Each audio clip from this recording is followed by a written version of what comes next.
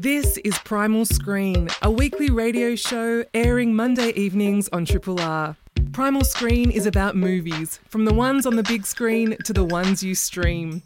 Hope you enjoy the podcast version and feel free to get in touch via the Primal Screen Facebook page or the Triple R website. Hello and welcome to Primal Screen, a show and podcast all about screen culture, from movies on the big screen to whatever you're streaming. I'm your host, Flick Ford, and it is very nice to be back on air, finally, after COVID stole my voice, and I'm sorry if I'm a little bit croaky tonight. So on tonight's show, we're doing a special spotlight on environmental cinema. Specifically the different ways in which films engage with narratives of climate change, the ethics of consuming animals, mass consumption, water shortages and extreme weather events. And to help me explore this, I'm joined by Associate Professor in Film and Screen Studies at Monash and the lead researcher on the Australian Research Council funded project Remaking the Australian Environment Through Documentary, Film and Television, Belinda Smale. Welcome to Primal Screen, Belinda. Thank you. Great to be here. Belinda, you're also the executive producer of the podcast series Seeing Green, and we'll take a deeper dive into that four-part series in just a moment. We're also joined by your fellow Monash academic, Dr. Simon Troon, who also features in Seeing Green and is assisting with the ARC project. Welcome to the show, Simon. Hello. Simon, your doctoral research coupled film studies with environmental humanities, so I feel like you're expertly placed for this discussion. And you're currently adapting your research into a book on disaster cinema, ethics and the Anthropocene, so I'm very keen to hear a bit more about that later. So Seeing Green, for those that haven't heard about this podcast, is a four-part podcast series hosted by Triple R's own Dylan Bird from The Grapevine. It's produced by Britta Jorgensen with Therese Davis and Belinda as executive producers. Belinda, this is one of my favourite podcasts, so it's an absolute honour to have you on Primal Screen. So Seeing Green receives funding from the Australian Research Council, and it's a collaboration between two universities, Swinburne and Monash, where you're based. So how did this podcast come about? Yeah, so the podcast is, it doesn't receive direct funding from the Australian Research Council, but it's one of the outputs of a larger funded project, a 3-year project that I'm undertaking with Therese Davis and Chris Healy, who's at University of Melbourne. The podcast really came about after we'd started work on the project, and we kind of saw the opportunity to do something a little bit different beyond the usual academic outputs. We didn't want to just speak to academics to kind of convey our research and what we were looking at and some of the ideas we were thinking about. So yeah, we decided to get a team together. So Britta and Dylan helping us out with their excellent expertise. And Therese and I have really kind of driven the ideas of the podcast to kind of offer a way of rethinking Australian cinema. So especially for people who are quite familiar with some key films, especially since the 1970s in the Australian film revival. So we were really interested in bringing some of the ideas we'd been thinking about to some really, amongst some people, well-known films, but take a really different perspective, a kind of a slightly surprising perspective to our national cinema. Yeah. I absolutely love, the series features some absolute Aussie classics. You start with Wake in Fright, which I think a lot of listeners will be familiar with. Mad Max, I'm a massive Mad Max fan, so I was very happy to see that made the cut. And you've also got the 1976 Storm Boy and the top-end croc horror Rogue, which I actually rewatched recently while I was in COVID isolation. So your series, it's not only just a showcase of these Australian films, but it's also a showcase of researchers from a range range of really different disciplines, from screen studies, human geography, environmental history, renewable energy, electric vehicles, and conservation psychology. Australian cinema is really is such a broad category, and there's so many gems in it. How did you decide on what films you were going to include? Yeah, it was tough. It was a tough decision. So the first season, I think has got some quite obvious films. You know, Mad Max, Wake and Fright. Wake and Fright pretty much kicked off the Australian film revival in the 1970s, and landscape was such an essential part of that kind of revival. So part of what we wanted to do with the podcast was to step back from the idea of landscape as a framed perspective on, you know, the continent, and ways of seeing Australian nature and species, and we wanted to think about, well, what is landscape really? It's about kind of a very active, present, kind of, you know, non-human world where nature is very vibrant and there's much more going on than just what we see, you know, in our very typical framing of what we think of as landscape. So what the speakers do in the podcast, we hope, as well as talking about, you know, a range of things that they're interested in, is bring us a sense of what might be outside of the frame, what the kind of materiality of the environment is, and how we experience that as viewers in ways that we might not even be aware of because we're following along with the story. So kind of, you know, but in ways that we're so used to. But we're also experiencing the Australian kind of continent in ways in these films. I'm speaking at the moment with Belinda Smale about the podcast series Seeing Green, and we're just chatting a bit about the decision of how you picked all of these films for the series. And as I mentioned, Seeing Green is a podcast series that receives funding from the Australian Research Council. And is this connected to your own ARC project, the Remaking the Australian Environment through Documentary Film and Television? Yes, it is. Yep. So the project, the podcast is part of that project. So it's one of the outcomes of the research for that project. Yeah. And is that quite unusual to have a podcast series attached to a research project like that?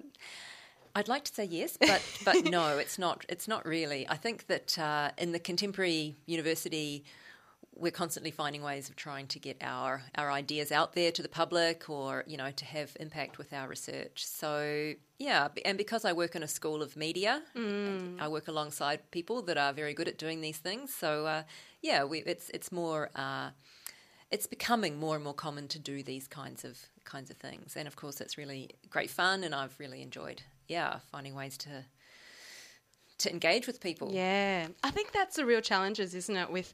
In academia, it's sometimes there's so much amazing research that's being done, and then just being able to bring the public into that space and to be able to share this huge amount of knowledge and kind of have it more of the conversation as well. I've really enjoyed listening back to you. I mean, each episode has different specialists on, so it's a wonderful podcast to listen back into in case there's a lot of detail in it. We're days away from a federal election, and climate change policy, of course, will likely inform how voters act and what party ultimately is selected. What do you think that film offers to these conversations around climate change, around the environment?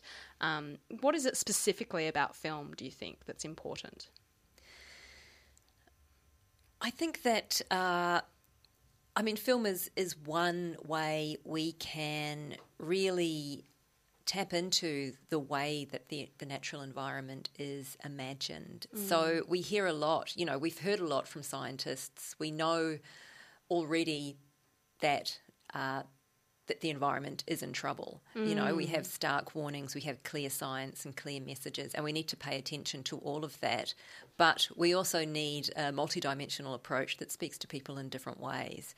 And we grow up with cinema. It surrounds us. It's our escapism, our entertainment. And when we think about the environment, we bring, sounds and images to mind. And film, feature film is so powerful in the way that it enters our imagination. It gives us a way of thinking about the different parts, of thinking about Australia and the different parts that we might not visit, or at least not regularly. So to kind of dig deep and unpack what these images do and how they're working, a film like Storm Boy, which is one of the films we've looked at, is such an integral part of many people's childhoods. And I had it on VHS growing up. We used to always be rewatching it. Yeah, I think a lot of people would have that, and maybe not thinking about it through that lens of it as an environmental film. Yeah, and maybe it's not saying, giving you information about how to go from A to B to fix the climate problem,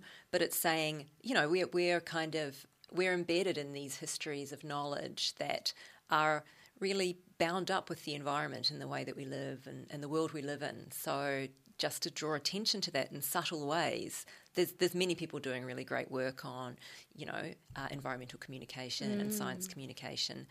But what we're doing is something quite different, and it's to say, well, let's look again, let's listen again, and maybe find some imaginative richness in these different films that some people know well and some people might be coming to anew, and some fun as well. I mean, Rogue is quite it's a crocodile film. Yeah. But, that'll help us think a little bit about the way we, stereotype particular kinds of animals and these places, tourist destinations and how they function. So it's adding to the public sphere of discussion that's already very broad. Yeah, absolutely. And Rogue was actually the week that you were on, Simon.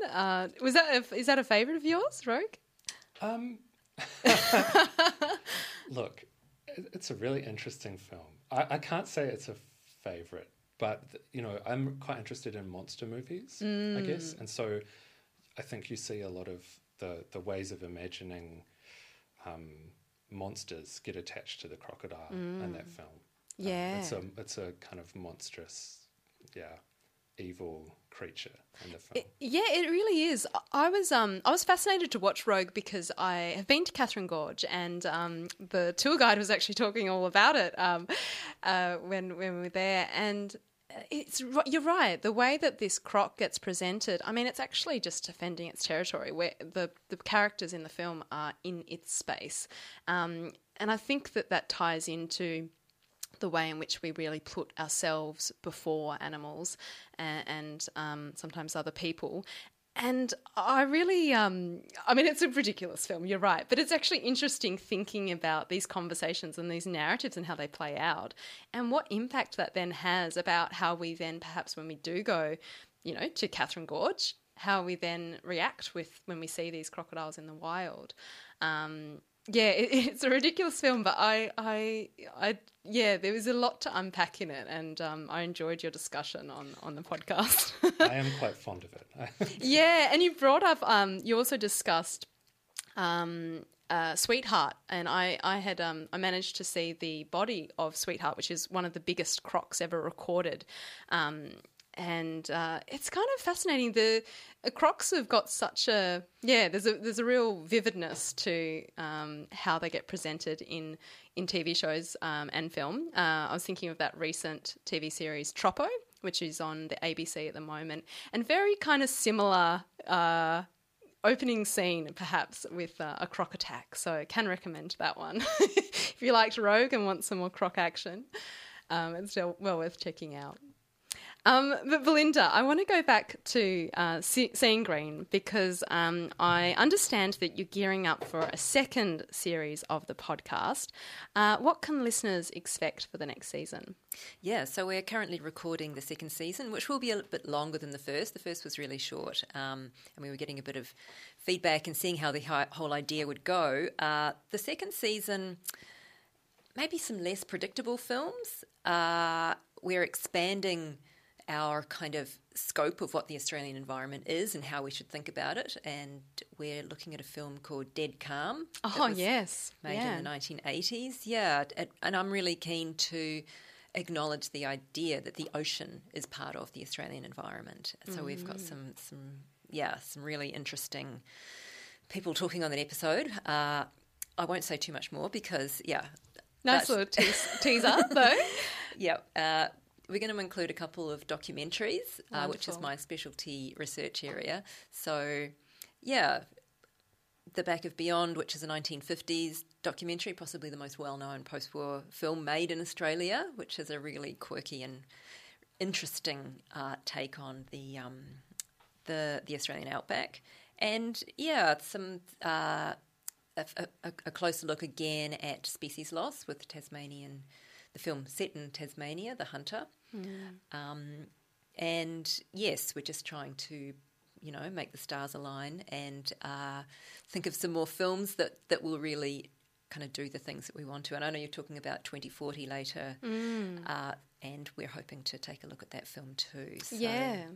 Well, documentary is fascinating because sometimes with docos, they just don't get the same cinema time as feature-length films, feature films. So it's often just getting the word out about them. And I think, one of the great things about the series is being able to spotlight films that maybe people haven't seen. And once you hear a discussion about those films, you're like, oh, I do want to check that out. So, Belinda, thank you so much for joining us on Primal Screen. And you can listen back to all 4 episodes of Seeing Green via your favourite podcast app. And if you'd like more information about the research project that Belinda was referring to, you can head to australianenvironmentonscreen.org. You are listening to Primal Screen on Triple R with Flick Ford and special guest Dr. Steinman Troon. So on tonight's show, we're spotlighting environmental cinema and we're exploring the different ways in which film can engage with these narratives. And earlier tonight, we spoke with Belinda Smale about the podcast series Seeing Green. Simon, for this special, you were actually the first person I thought of when I decided on this theme. You're a researcher at Monash, the same as Belinda, and you're in the School of Media, Film and Journalism. You're also assisting with 2 ARC-funded projects that explore the cultural politics and the environment in specifically Australian context. And we met several years ago at a film conference, and I really love how your research underlines both the potential for film to be a very powerful political tool, but also kind of the responsibility of telling those narratives. And you're currently adapting your doctoral thesis into a book. So before we get into the films, can you give us a sort of brief overview of what your thesis was about? Sure, gosh. So I started thinking about these things. I'm from Christchurch in New Zealand, and we had an earthquake there about a decade ago. And about a week after the earthquake that we had, there was another disaster in Fukushima in Japan, more of an unnatural disaster than a natural disaster maybe. But at that time, I just remember kind of constantly seeing imagery of both of these events. And there was this refrain, wow, it's like a movie. It's like something from a movie. But actually living through an earthquake, I had this really profound sense that it's nothing like a movie. And that the dominant, or some of the dominant kind of ways of imagining environmental events, phenomena, transformations, processes that we have through films don't really do justice to what's actually going on. And so in the context of climate crisis, I think it's really important to think about like what kinds of films and what kinds of filmmaking can do justice to what's going on in the world. So I'm pretty interested in, responsibility is a really good idea. How can films, I guess, respond to our the state of our world at the moment? And it's interesting, I was thinking a bit about the fact that with the pandemic, lots of people, one of the most popular films in the early days of the pandemic was that really terrible Mark Wahlberg film, and I've forgotten the name of it. Is it Contagion? Yeah. And it was like #1 because I suppose in times of crises we do turn to popular culture, to film, maybe music even, as something of a guide to make sense. And I think that's what really stood out. And tonight we're going to sort of cover lots of. It's a pretty weird mix we've got. We've got action films, we've got docos, we've got some drama, fantasy, sci-fi. Where should we start? What film would you like to kick off? Let's start talking about disaster movies. Yeah, let's get into it. Okay, so one of the films you've picked for us to discuss is Brad Peyton's San Andreas from 2015. It's a film that's currently streaming on Stan. What's the setup of San Andreas? San Andreas, so directed by Brad Peyton, I think arguably the more important figure is Dwayne Johnson. Yes, aka The Rock. The Rock. San Andreas is, the name comes from the San Andreas fault line, so it's about a massive earthquake, the big one, that kind of devastates California. It's mostly set in San Francisco, so the earthquake happens, and Dwayne Johnson's character, Ray, I think is his name, it's about his kind of travails in the immediate aftermath of this massive earthquake, to try and unite his family, his daughter and his estranged ex-wife.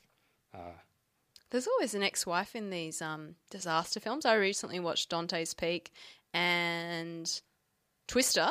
Twister has a lot of divorce in it. I don't know why they couple those together, but they do.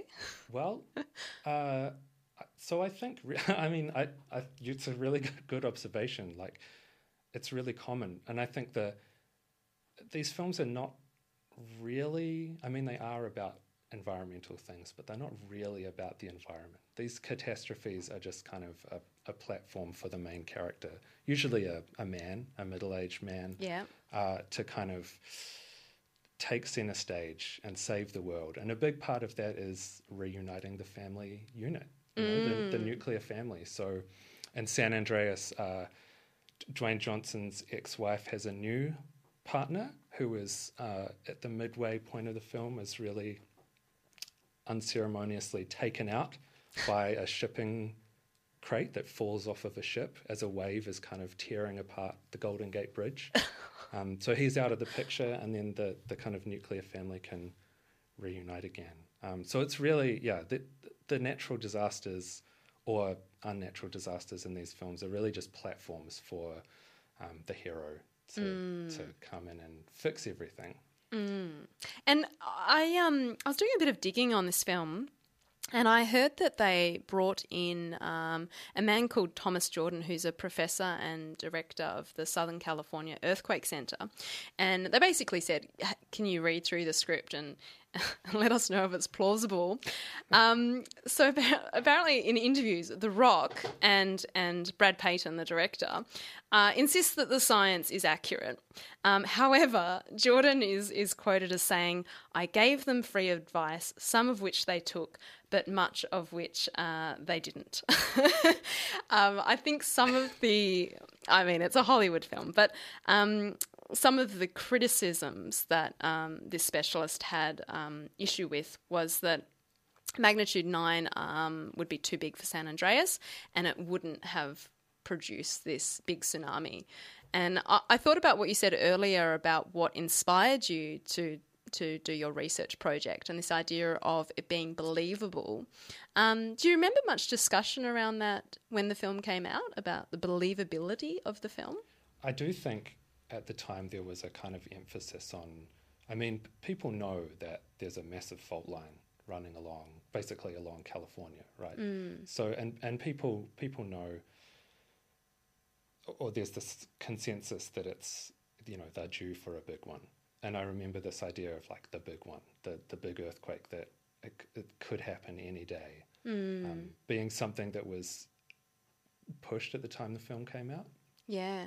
But in terms of these films are all about spectacle. So however big it would be in real life, if you can have it bigger in the film, then that's obviously what they'll do, right? Yeah. It's the bigger the better. The more devastation, the more kind of wide shots of city skylines falling to the ground, the better. And I think that's an interesting thing, isn't it? What different films offer. And I was thinking about the TV series Fires that came out, I think it was early this year, or maybe it was late last year. We did review it on the show, and it was all about Black Summer. And because it was made relatively quite recent, really, from when it happened, that was 2019 that Black Summer kicked off.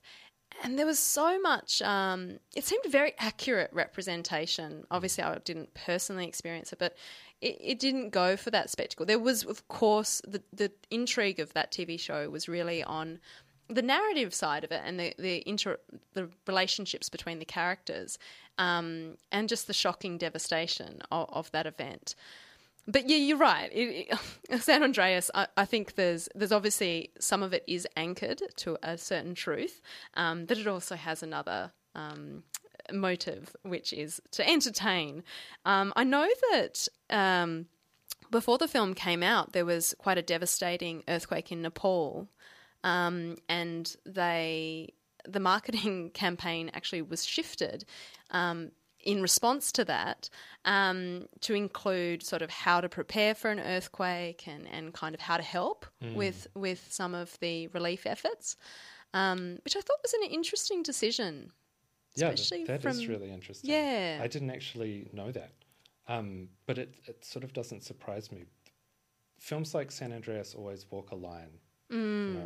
They can be seen as kind of exploitative, I think, in some ways, and anyone who's lived through a natural disaster knows that there is, like, it's a dramatic thing. It's a dramatic thing to go through, and kind of indulging that drama for the sake of a cinematic spectacle is not always a good thing to do. I think with San Andreas, though, because it's so outrageous, and it's such a, like, way back, Susan Sontag has written about this kind of joy of watching things get smashed up. Yeah. And it leans into that so heavily. I have to admit, I do sometimes really crave watching disaster films, and especially those mass destruction disaster films. And I suppose at the core there's a very human tendency to something that you're scared of. It's almost like getting a how would you act? You know how people kind of come up with their, like, zombie plan of what they would do. It's that sort of thinking, I think, of that sort of psychology behind it, of how would you prepare for this. But there's also, like Sontag argues, that kind of almost weird release of kind of destruction, and you get to fantasize about that in the cinema. Totally. And in terms of, like, how I would act in it, in San Andreas, Dwayne Johnson's character is like an ex-military guy. He's ripped, very strong guy. In the film, it shows his mastery at every turn. He flies a plane. He pilots a boat. Flies a helicopter. He drives a pickup truck everywhere. He's got an answer for everything that the disaster throws at him. So really, it's about he's the guy who can tame the elements. Like, he can overcome this massive catastrophe. He can manage the environment. He's in a plane in the sky. He's in a boat in the water after San Francisco gets flooded. So whatever the elements, whatever happens, he's got the skills to kind of take care of it. And I think you touched upon a really important concept there of mastery over the environment. And I suppose that's something that, if you take into consideration our current inaction on climate change, it's this assumption that it's something that belongs to us. And I suppose, that's a maybe too deep a topic to go into. What other action film have you got lined up? I noticed that you put on another disaster film, which is Moonfall. I haven't seen this, and you actually advised me not to bother. Yeah, well, I think a lot of people haven't seen it, which is okay. It came out this year, and it's been a massive flop. Yeah. It won't surprise me if in 5 years' time people have seen it. Disaster movies tend not to do all that well. They're definitely not a kind of critically acclaimed genre, but they certainly have an appeal. And, I wanted to talk about Moonfall because it's directed by Roland Emmerich, who directed Independence Day, The Day After Tomorrow, 2012. he's kind of the Hollywood's disaster auteur, I think. Yes. And lots of his films have not done all that well, but he keeps getting money to make them. Yeah, and it's kind of interesting that it has become his brand. I don't know. I actually didn't know Moonfall. I somehow missed it. Can you give us a bit of an overview of what it's about? Sure. So Moonfall is about the moon falling like onto our planet. Right. And there's a reason why the moon falls onto the planet that has to do with, it's just bonkers, and you can't really say it without spoiling the film completely. Yeah. But why I think it's relevant to a conversation about the environment and film is because, firstly, when the moon kind of gets closer to Earth, its orbit shifts. You get the tides change, so you get tidal waves everywhere. There's earthquakes everywhere. So it's really, it kind of causes natural disasters. So you get the same sort of vision, the same imagery that you get in San Andreas of just like, devastation. And it's in California as well. A lot of disaster movies are set in California. Yeah, why is that? It's funny how you just see a repeat of those. Yeah, and I think it's in White Noise, Don DeLillo novel. It says Californians invented the concept of lifestyle, and so they deserve whatever is coming to them. That's a wonderful quote. I've actually got a short clip of Moonfall, which I'll play now, and hopefully it will come through nice and clear. Billions of years ago, your ancestors were once a thriving civilization in a distant part of the galaxy. They were so advanced, they expanded from their home planet into habitats they built in space. All social conflicts have been resolved, and wars were only memories of long bygone times.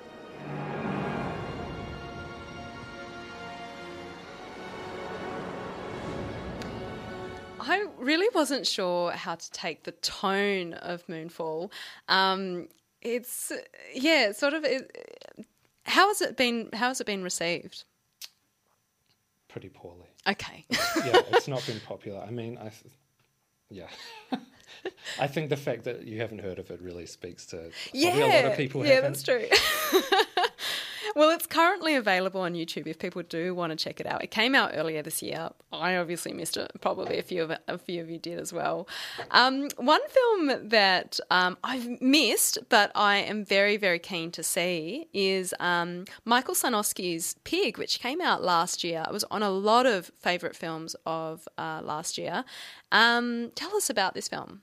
Pig is it is a really wonderful film, I think. And it's a little bit difficult to describe it without making it sound kind of corny almost. It's about a man who lives in the wilderness in Oregon and has a pig, a truffle hunting pig, and someone steals his pig. So he has to go and try to get the pig back. It's it has got Nick Cage. We have to mention that. I feel like that's the man who has to get his pig back.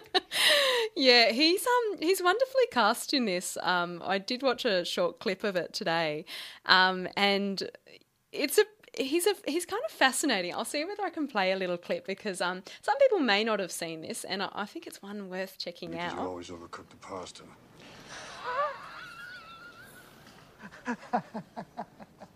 Now this is excellent. This is a 2012 Pinot from just 20 miles away. So do you know about the pig? Why do you want a pig? It's my peg. Oh, okay. That's great. That's a great business. It's an expanding industry. It's Someone stole it. So it's a wonderful kind of premise.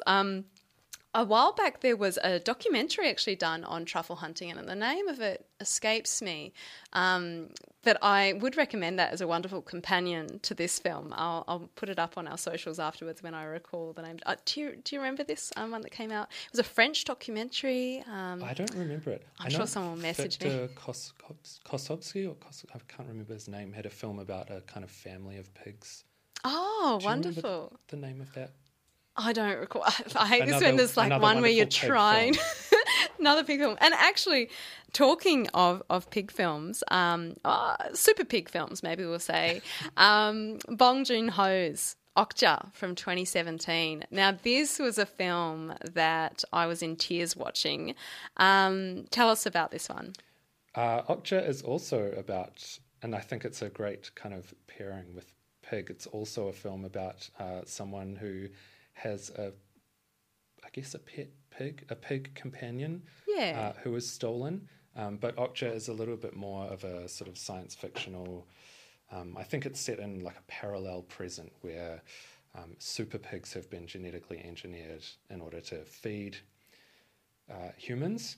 And it's a young girl who has grown up with a super pig, a giant pig, and the pig is Okja, is taken back by the company that genetically engineered the pigs so that it can be, it goes to the meatworks basically. Yeah, I found this a really hard watch in parts. I was surprised by how emotionally affected I was by this film. I read that the Okja's face was designed to look like a manatee.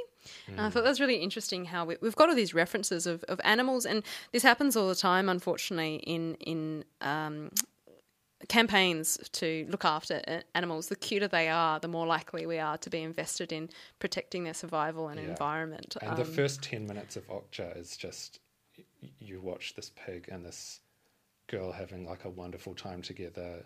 It's kind of very sentimental, and it's Bong Joon-ho directed the movie. You know that it's kind of setting you up for a big... it's a... Oosh. Oosh, indeed. It also features Tilda Swinton and Jake Gyllenhaal, both really wonderfully cast and both amazingly eccentric in this film. I was very glad that you included this one. So on tonight's show, we're talking all about environmental cinema and lots of different examples that you've given us, Simon, of films that engage with ideas around climate change, disaster, all sorts of water shortages, all through these very different genres. I think when we think of environmental cinema, the first thing that comes to mind, at least for myself, is docos. And we haven't talked about any docos yet. You have picked out two for us to talk about, though. Damon Gameau's climate change doco from 2019 called 2040. I think a lot of people will be familiar with this film. What's the premise? So 2040 is, I think it's really about climate adaptation, and viewers, we kind of follow Damon Gameau as he highlights solutions to climate catastrophe and environmental problems. So he's sort of envisioning what things might look like in 2040 if we invest in these solutions and kind of chart a path away from catastrophe. Yeah. I feel like this is a documentary that definitely got added to a lot of school curriculum screenings because it's very digestible. People may be familiar with Gameau from that Sugar film, which was, I think, his debut, perhaps. He may have done a few other things. They're both documentaries that have nearly always gone straight onto TV as well, like after their cinema release.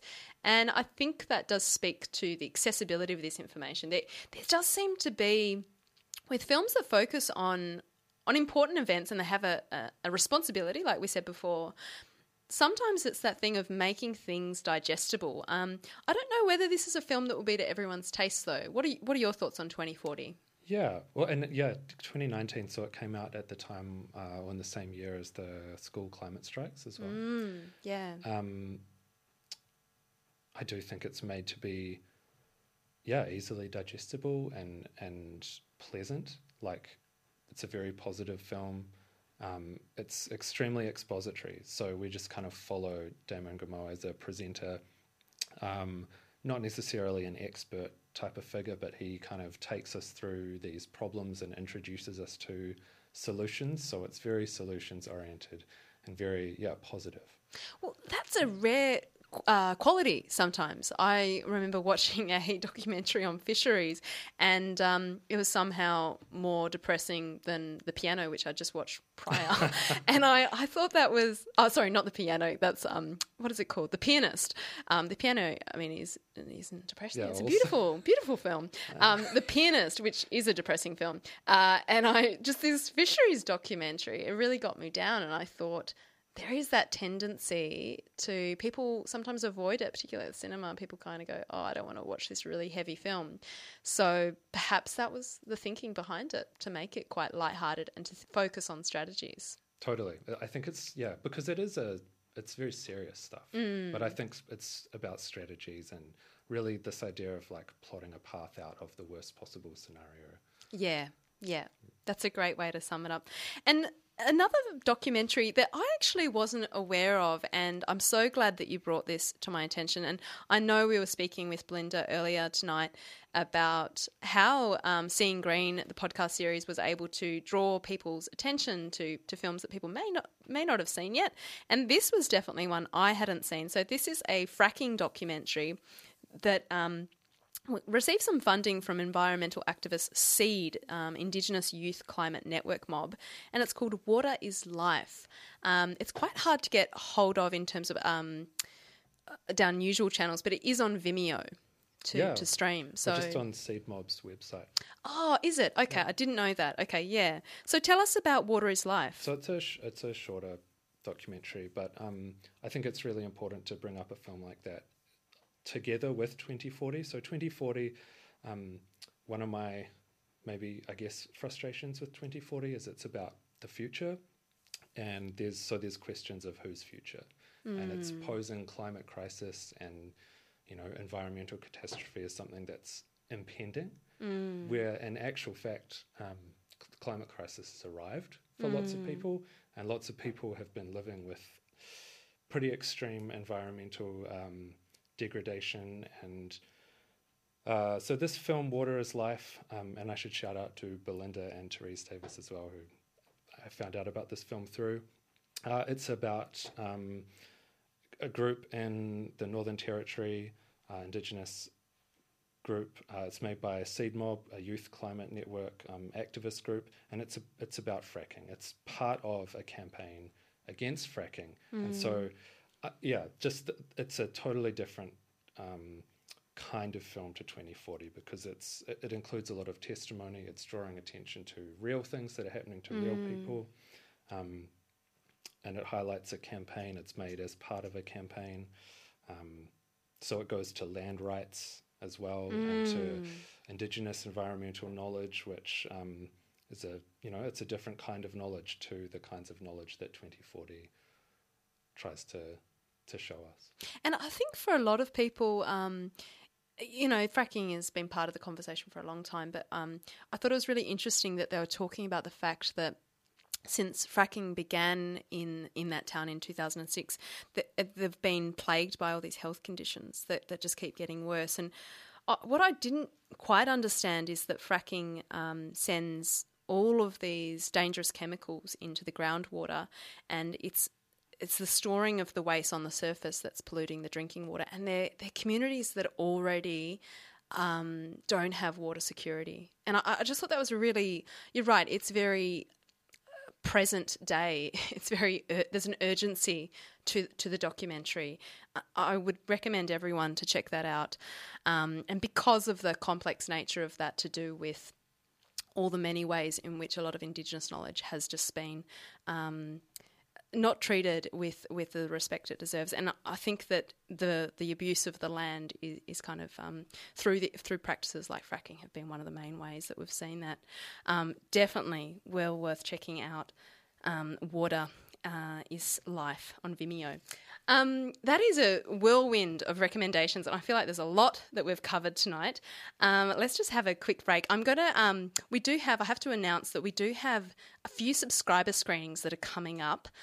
So if you would like a double pass, it's going to be screened on Tuesday, the 31st of May at Cinema Nova at 6:30.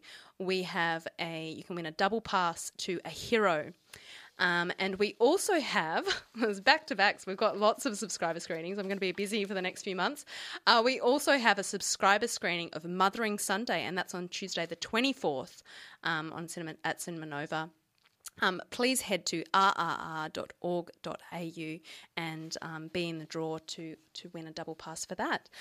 You're listening to Primal Screen on Triple R with Flick Ford and my special guests for tonight, Dr. Simon Troon and Associate Professor Belinda Smale. Earlier tonight, we did talk about the wonderful podcast series Seeing Green, and you can subscribe and listen back to all 4 episodes of Seeing Green via your favourite podcast app.